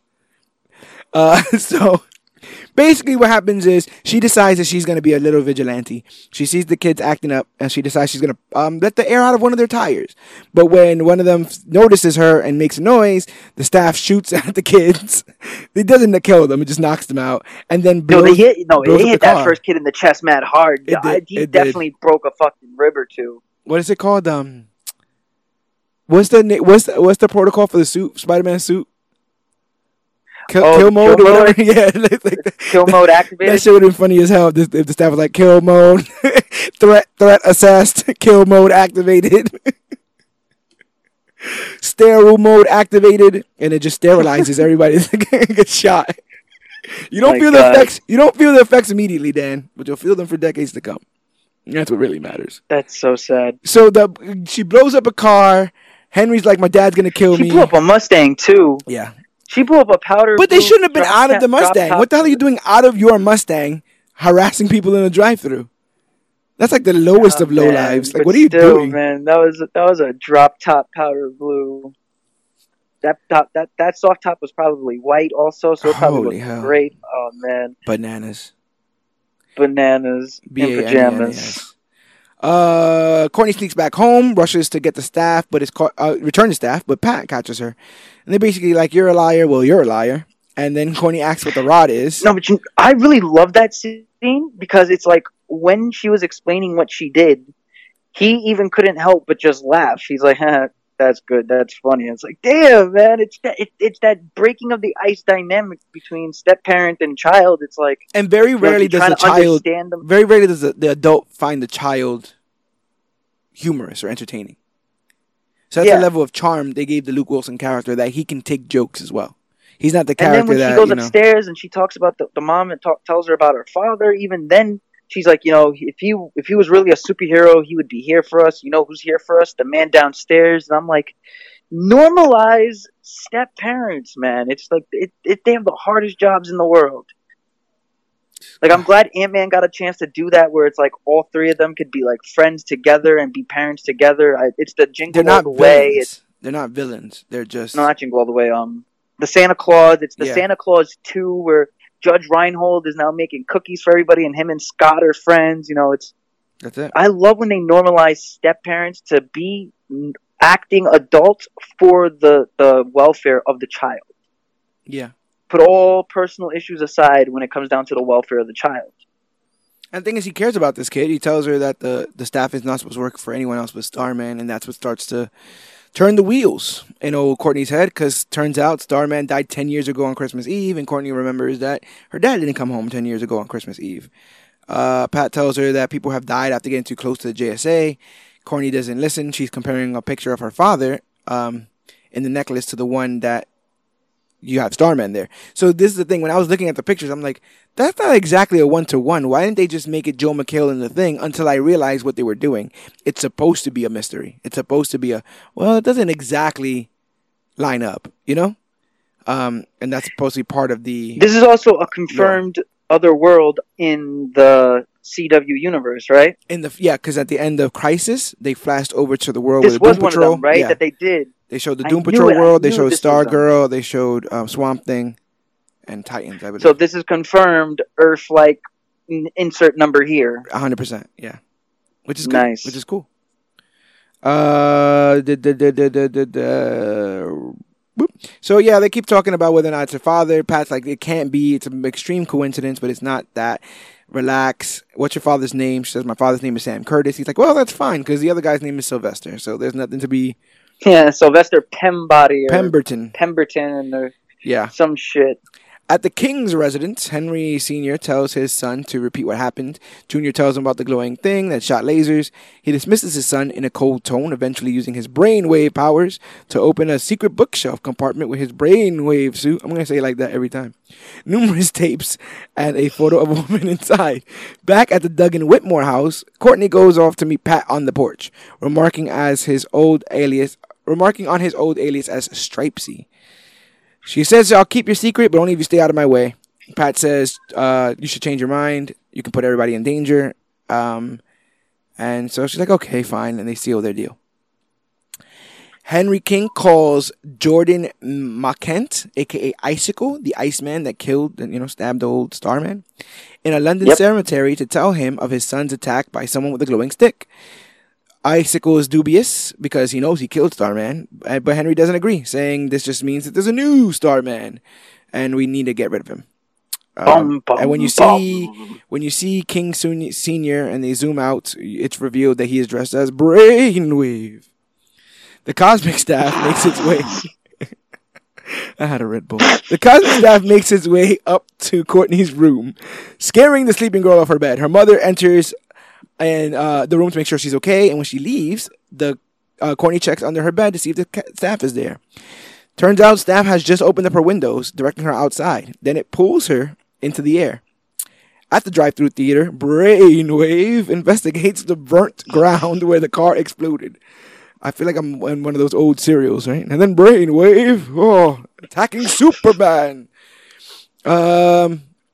Courtney lands on top of a building without gracefulness. She asks the staff why it brought her here, and through a series of warbles and gestures, she understands that it wants to practice again. So she does a little bit of more practicing. I like that whole surfboard staff thing. It looks pretty cool. Yeah, she did this backflip off the roof and landed onto the staff. I was like, damn, that's really cool. And then she sits down on it like a witch. Yeah, it's another joyous moment. Because it helps build that narrative that the staff is coming to her because she's a chosen one. So if she's the chosen one, obviously they're just going to have this just energy type chemistry together, that it doesn't have to be that much training, but it also shows that, hey, look, we're not giving you this Mary Sue character. We're giving you a character that the first time she went to jump on the staff, she fell and hit the ground. Right. They're trying to build up that this is someone that's going to be a super heroine. Right. And it's going to be amazing. I can't wait. These next 12 weeks are going to be amazing. And I genuinely like the dad. I genuinely like the mom, Amy Smart. Yeah, no, these are a lot of likable, even the characters that are dicks, the fact that you hate them is what makes them likable characters. Yeah. I know it sounds weird, but it is true. I wish I could explain it any other way, but even the characters they make them subhuman. So there's no redemption. You don't have to sit around and go I wonder, maybe he just had a hard childhood. You're not even thinking of those things. Just like in classic comic books. In classic comic books, you didn't sit and go, oh my God, he just robbed, did an armed robbery on that entire bank. Well, maybe he's dealing with some stuff inside. You just went, oh, he's a bad guy. I hope Batman punches him in the face. So this is the same situation here. All these guys are played up as mustache twirling evil villains so that we have I much rather that in The Runaways, is what I said before, right? That's how it was portrayed in the first place.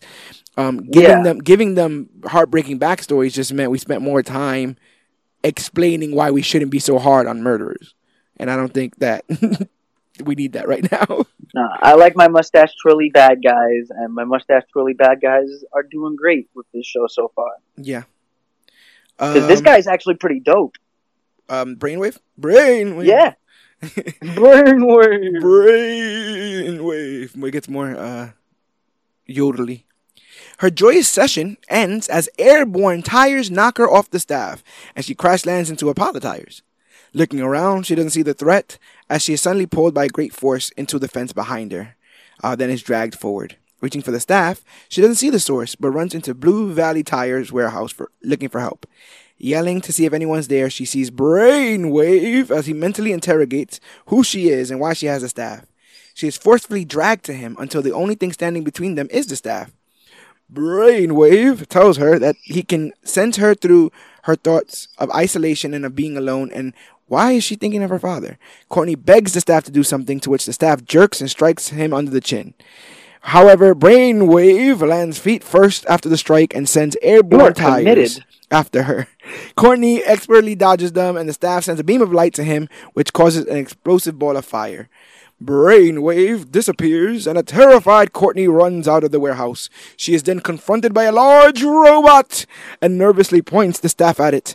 Incredibly, Pat's voice rings out, telling her, he said, to not touch the staff. And so there's Stripesy. We got Stripes. We got Stars and Stripes. We got Injustice Societies and Brainwave. Everything is set up. I'm Joel assuming there's a McHale in training a Homelander-looking costume. Yeah, I'm assuming there's some sort of like training montage coming up, right? Like she still has to get her suit. It's a big thing there. Stargirl's eventually. Oh yeah, we got time for this. We got like 3 months to go with this season. Yeah. We got the next 3 months ahead of us. Oh man, this is gonna pass some time because that Batgirl thing. What the hell? That's pretty messed up. Because I actually was looking forward to. I was gonna watch it. Batwoman. And I know I kept saying I was gonna watch it, but I was gonna watch it. Holy hell, bananas! Out of control. Just the crazy things of this life. Like I said, sometimes unforeseen circumstances flips the script, but then we still gotta maintain. We still gotta make sure things happen the way they happen. But yeah, I loved the first episode of this show. It's a little bit, obviously the audience is meant for a little bit younger than me, but I'm about kind of tired of the stuff aimed at me because it's all fucking sad and depressing and no one wants hopeless. To be an adult anymore. Yeah, so let me go back to Blue Valley once a week. I can go to Blue Valley and hang out with these very nice people who just kind of want to get by. No, that town is a little bit mysterious to me. I'm not gonna lie. I feel like that town is like being run by the Injustice Society. It would be kind of like every time these people walk by, they're just like, hello. Like, it's just, everything just seems too cardboard cutout. As if, like, Brainwave is just, like, controlling everybody to be, like, nice. Like, who knows what the extent is of his powers. Maybe he did brainwash the entire town to just be, like, mindless zombies. Yeah, it could especially be. The adults. And, we see, and especially after we saw that Doom Patrol thing. Right? Where we saw Danny Street. But also Mento was doing the whole... Oh, yeah. The whole thing of keeping the illusion of the school the whole time while everybody kind of lived in it. In a wheelchair, and he's just like old as hell, just looking mad bitter. He looked so damn bitter with that helmet on. Oh, my gosh. Bananas. Oh, that episode was so... Why'd you bring that episode up? Because it's so sad. It's like... It's like living in your memories, and you're like, oh my god, it's literally living in your memories. As you stated, there's these old people dying in there. They did cast a Artemis. She hasn't appeared yet, but she has been casted as Stella Smith. No, I looked at the IMDb also, and I just started because I needed to see who some of these characters were like comic book wise, because I want to read up on these people because I want to like. Once these TV shows come out, and there's like, it gives me more of a reason to want to read more comics. I have now reasons to read Doom Patrol comics and, the Boys comics and Umbrella Academy and pick up Stargirl and the Justice Society of America. Like, I have these reasons to, because it's like, I want to see how they are adapted. I want to see if they're faithful and during character wise or faithful with stories. Like, I want to see what's going on. I think that, fortunately for people like you and myself, I think a lot of those Stars and Stripes or Stargirl comics are available right now on the DC Universe. And DC does that with at the end of every episode they give you a comic book to read that's like that, which is awesome. I know they would like to do it with everything, but it's a little bit harder. But yeah, man, come on. Like, I can't, like you said, like, I got a week to kind of bone up until we get to the next episode. I think that just leaves Harley Quinn, the animated show, as the only DC Universe show we haven't covered on this podcast.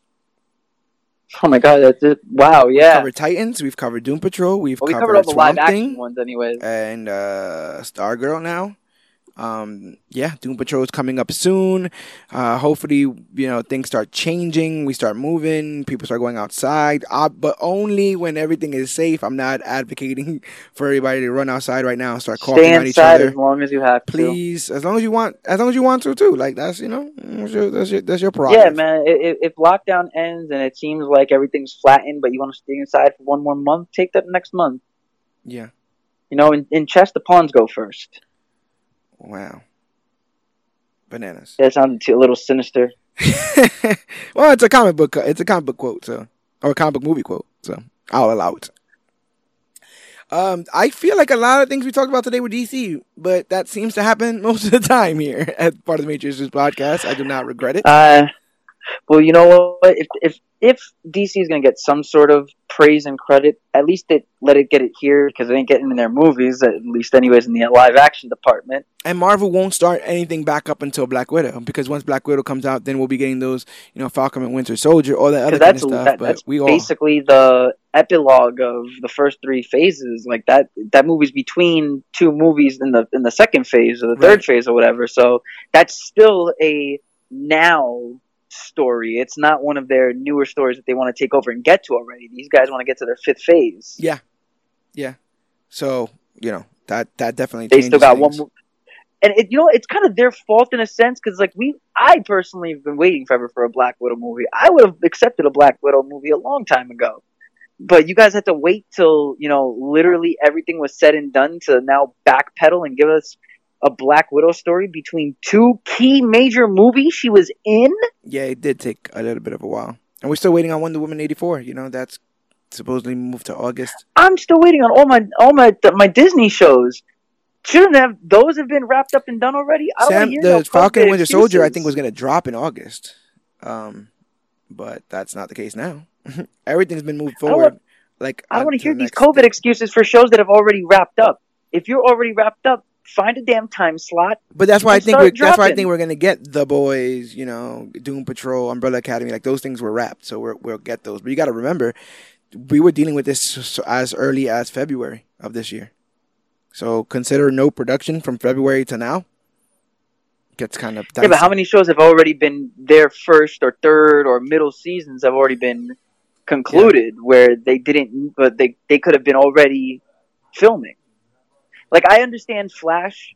I understand all these other CW shows because they finished wrap in December during the crisis crap? Right. So they still had, a month or two in between to then you start, and then the COVID thing happens and then lockdown.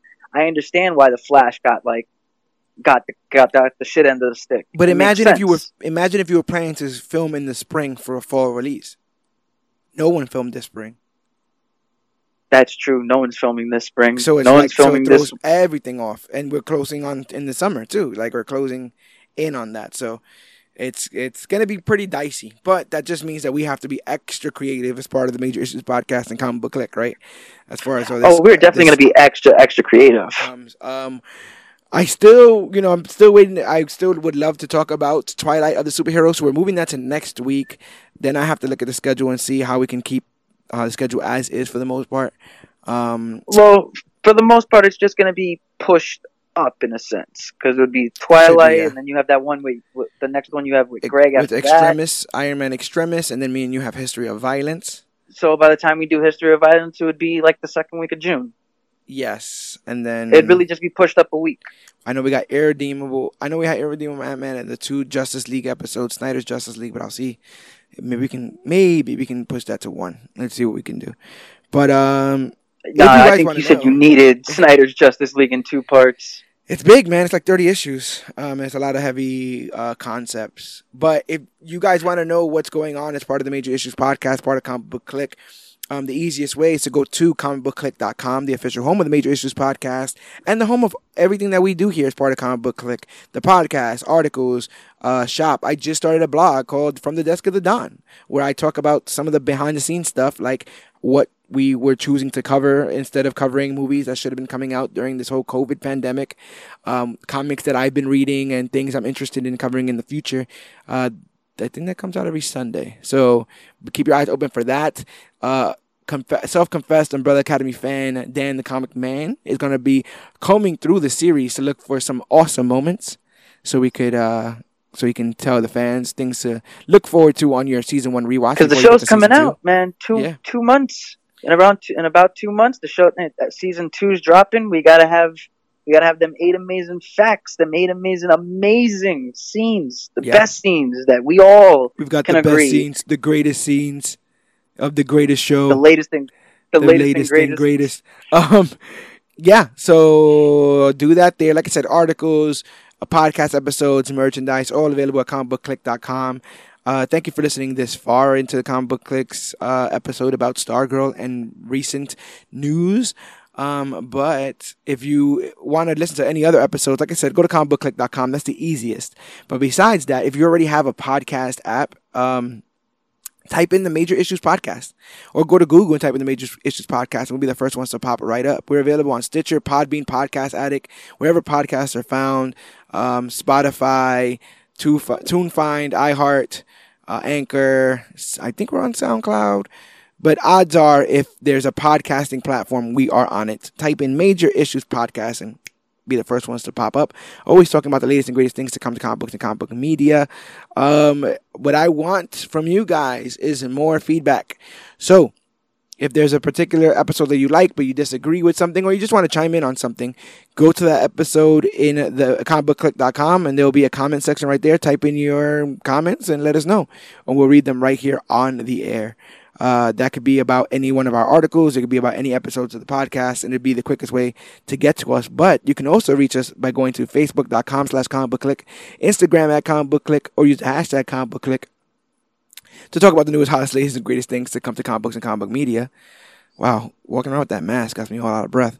But yeah, man, that'll be the quickest way to find all of this. We have over 125 episodes in the can, which is over 250 hours of content. Which is 2.5 years. Look at that. That's a lot, B. I'm telling you. 2.5 years worth of content, people. We out here doing it every single week. Knock on particle wood. But yeah, the longest running weekly episodic podcast history. That's it. All of it. That's it. That's what we need. But yeah, I like this. This has been great.